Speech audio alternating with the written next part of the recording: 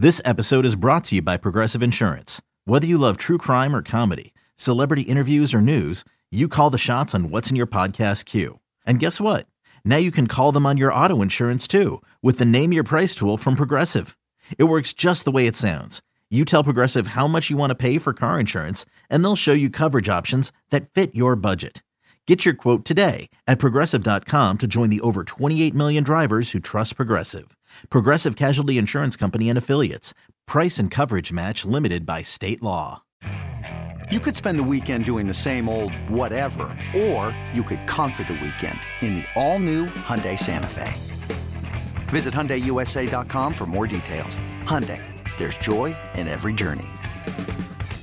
Hey, it's Greg Hoffman from Take Command, and the best part about podcasts is they create a 25th hour in the day. Whenever I'm commuting, metro, car, even when I'm riding my bike around town, although in that case, one earphone only, safety kids, I'm always listening to podcasts. And this offseason, you can get all the insights, all the news, all the analysis, and Logan and I occasionally make a joke or two in the Take Command podcast on demand so it fits in to your busy schedule. Follow Take Command in the Odyssey app or wherever you get your pods. Take Command podcast from Odyssey Sports. Logan Paulson there, Craig Hoffman here. All right, a few minutes quickly on the defense, Logan. It was better. Better is a relative term. What did you see watching the All-22, what they were able to do against the Rams? Yeah, I mean, I think, obviously better is a relative term, but I do think it was better. I think guys just seem to be playing more confidently. They seem to know kind of where they're supposed to be and how they're supposed to fit stuff, how they're supposed to pass stuff off. Obviously, there's the exception with that, with the Cooper Kupp touchdown, and even the touchdown to number 15 for LA. DeMarcus Robinson. Yeah, DeMarcus Robinson. You get Percy kind of expecting a high cross, kind of turns his hips, bounces back. It's actually the exact same play that Washington scored their touchdown on, is that kind of curl holding the outside corner to a high pylon. So, but I think on a down-to-down basis, I think, you watch a guy like Cody Barton, and I know people want to hate on Cody Barton, but I think him being back in the lineup has been great. Like, there's times where he's getting under deep dig throws off of play action, forcing Matthew Stafford to hold the football, forcing him to check the ball down. Like, great job by him. I think, Quan is not a perfect player, but I loved in this game his physicality, like his physical approach. Like, I was always concerned that he didn't have like the kind of mindset to play that Buffalo nickel in the box kind of safety.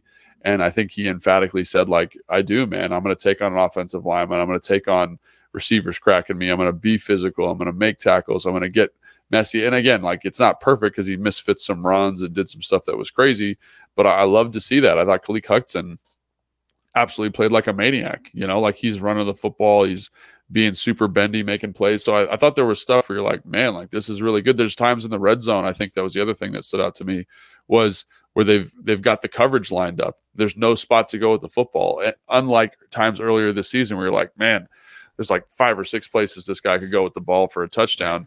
And that was, and there's 5 eligibles. How did that happen? And like, and that wasn't the case, playing good coverage in the red zone, getting pressures and sacks down there.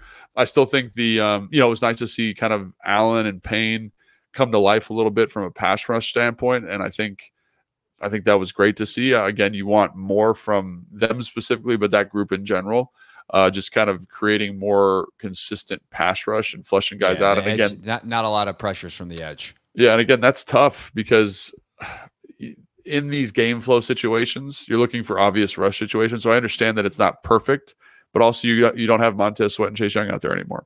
I thought Benjamin St-Juste did some good stuff, from a coverage standpoint, man-to-man, pressing guys.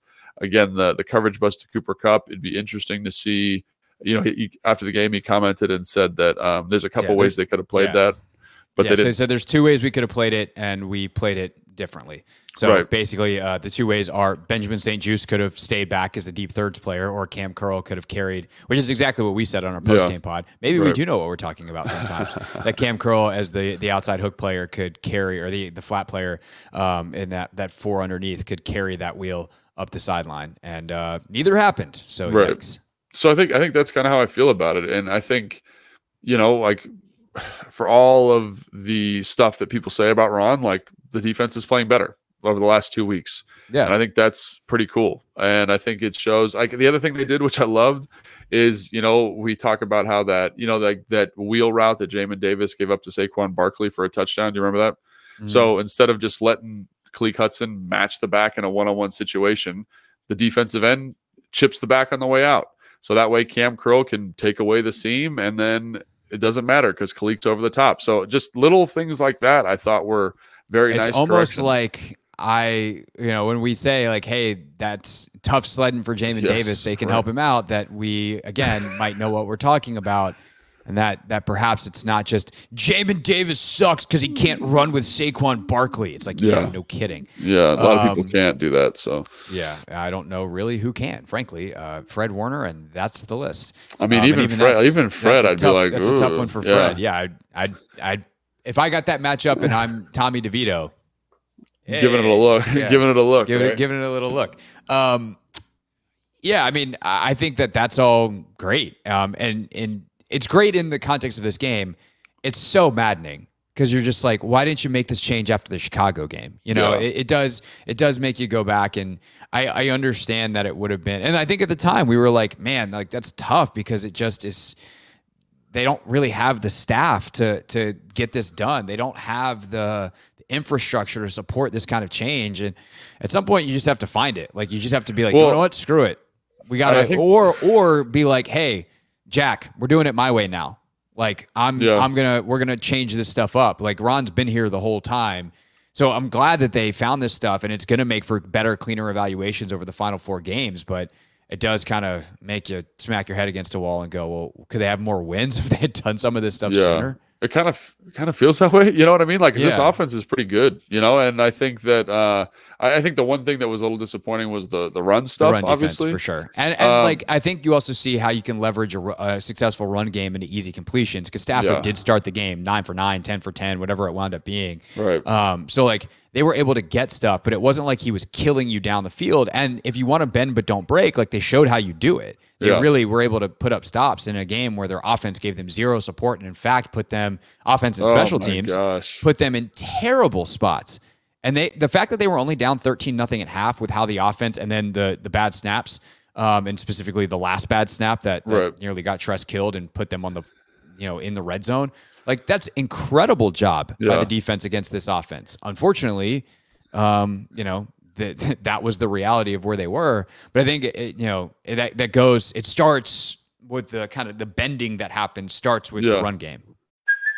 Hey, it's Kaylee Cuoco for Priceline. Ready to go to your happy place for a happy price? Well, why didn't you say so? Just download the Priceline app right now and save up to 60% on hotels. So whether it's Cousin Kevin's Kazoo Concert in Kansas City, go Kevin, or Becky's Bachelorette Bash in Bermuda, you never have to miss a trip ever again. So download the Priceline app today. Your savings are waiting.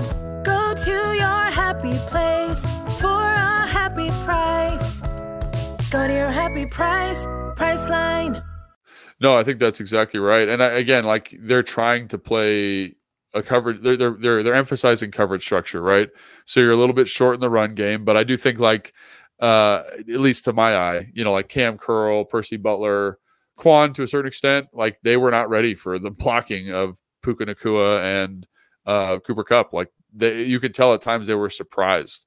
And you can see how they were able to leverage those receivers to create good angles. And again, there's times where, like, for example, they basically run like, it's a really cool idea. And like, we're going to get a little nerdy here because we were talking about defense, but like basically they counter motion Cooper Kupp and they use him like a fullback to run like weak lead, like think about like ISO, but he's the ISO guy. And the reason it works is because he's ISOing on a nickel player, right? So it's like our receiver is a better blocker than your guy, and Quan absolutely chins this dude. So good job, Quan. But I thought like that's a really easy way to make sure you get good angles with receivers and get lighter personnel on the field.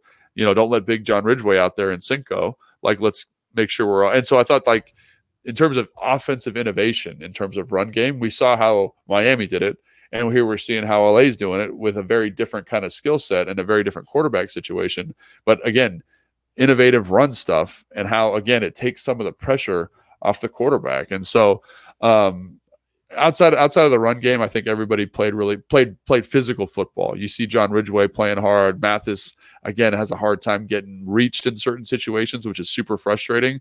But I think just the effort of like Khaleke Hudson and some of these guys, KJ Henry did some good stuff. Again, there's times where he's getting bullied a little bit, but everybody had their moments in the game. So I don't know. I think it is an interesting thought experiment, though, to think if they had made some of these changes, when Montez was here or when Chase was here, how this would look defensively. Because one of the things that I will say is I think the rush is okay, but imagine if those dudes were here in this more simplified defensive structure, could the coverage in the back end elevate them, and would that sack production have been what it needed to be? And the other thing too, that I'm sorry I'm rambling a little bit here, is St-Juste is playing way more confident. He's getting hands on guys, he's getting in throwing windows. They ran a 0 pressure in the red zone on a 3rd and 10. It's the one where Payne got the penalty, but St-Juste is in perfect man position, and I'm like, that's awesome. Where has this dude been? This is who we thought he was. And so again, I think it just shows you how important coaching is, and how important it is to speak to what your players do well and make them play confident football. So, yeah. The one dude, we're literally, where is he? Any idea why Emmanuel Forbes only played 6 snaps? That to me is a wacky bit. I don't know. Maybe he was hurt, and obviously he's coming off the injury. Ron said something about the matchups or whatever. But to me, if you can rotate your left guards, you can rotate Emmanuel Forbes in this football game. Where you are in the season, that drove me insane. Yeah, I think because again, we're trying to get evaluations. So yeah, I know what Kendall Fuller is. I don't need to see. Not that you're not a better football team with Kendall Fuller on the field. That's not what this is about.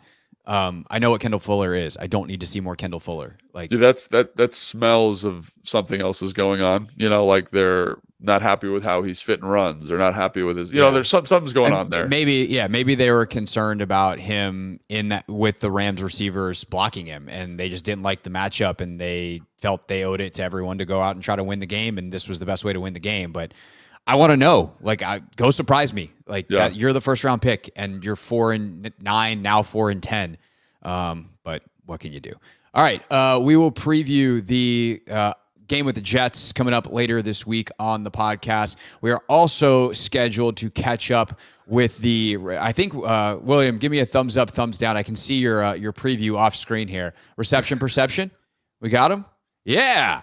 The Reception Perception podcast, which focuses on wide receivers.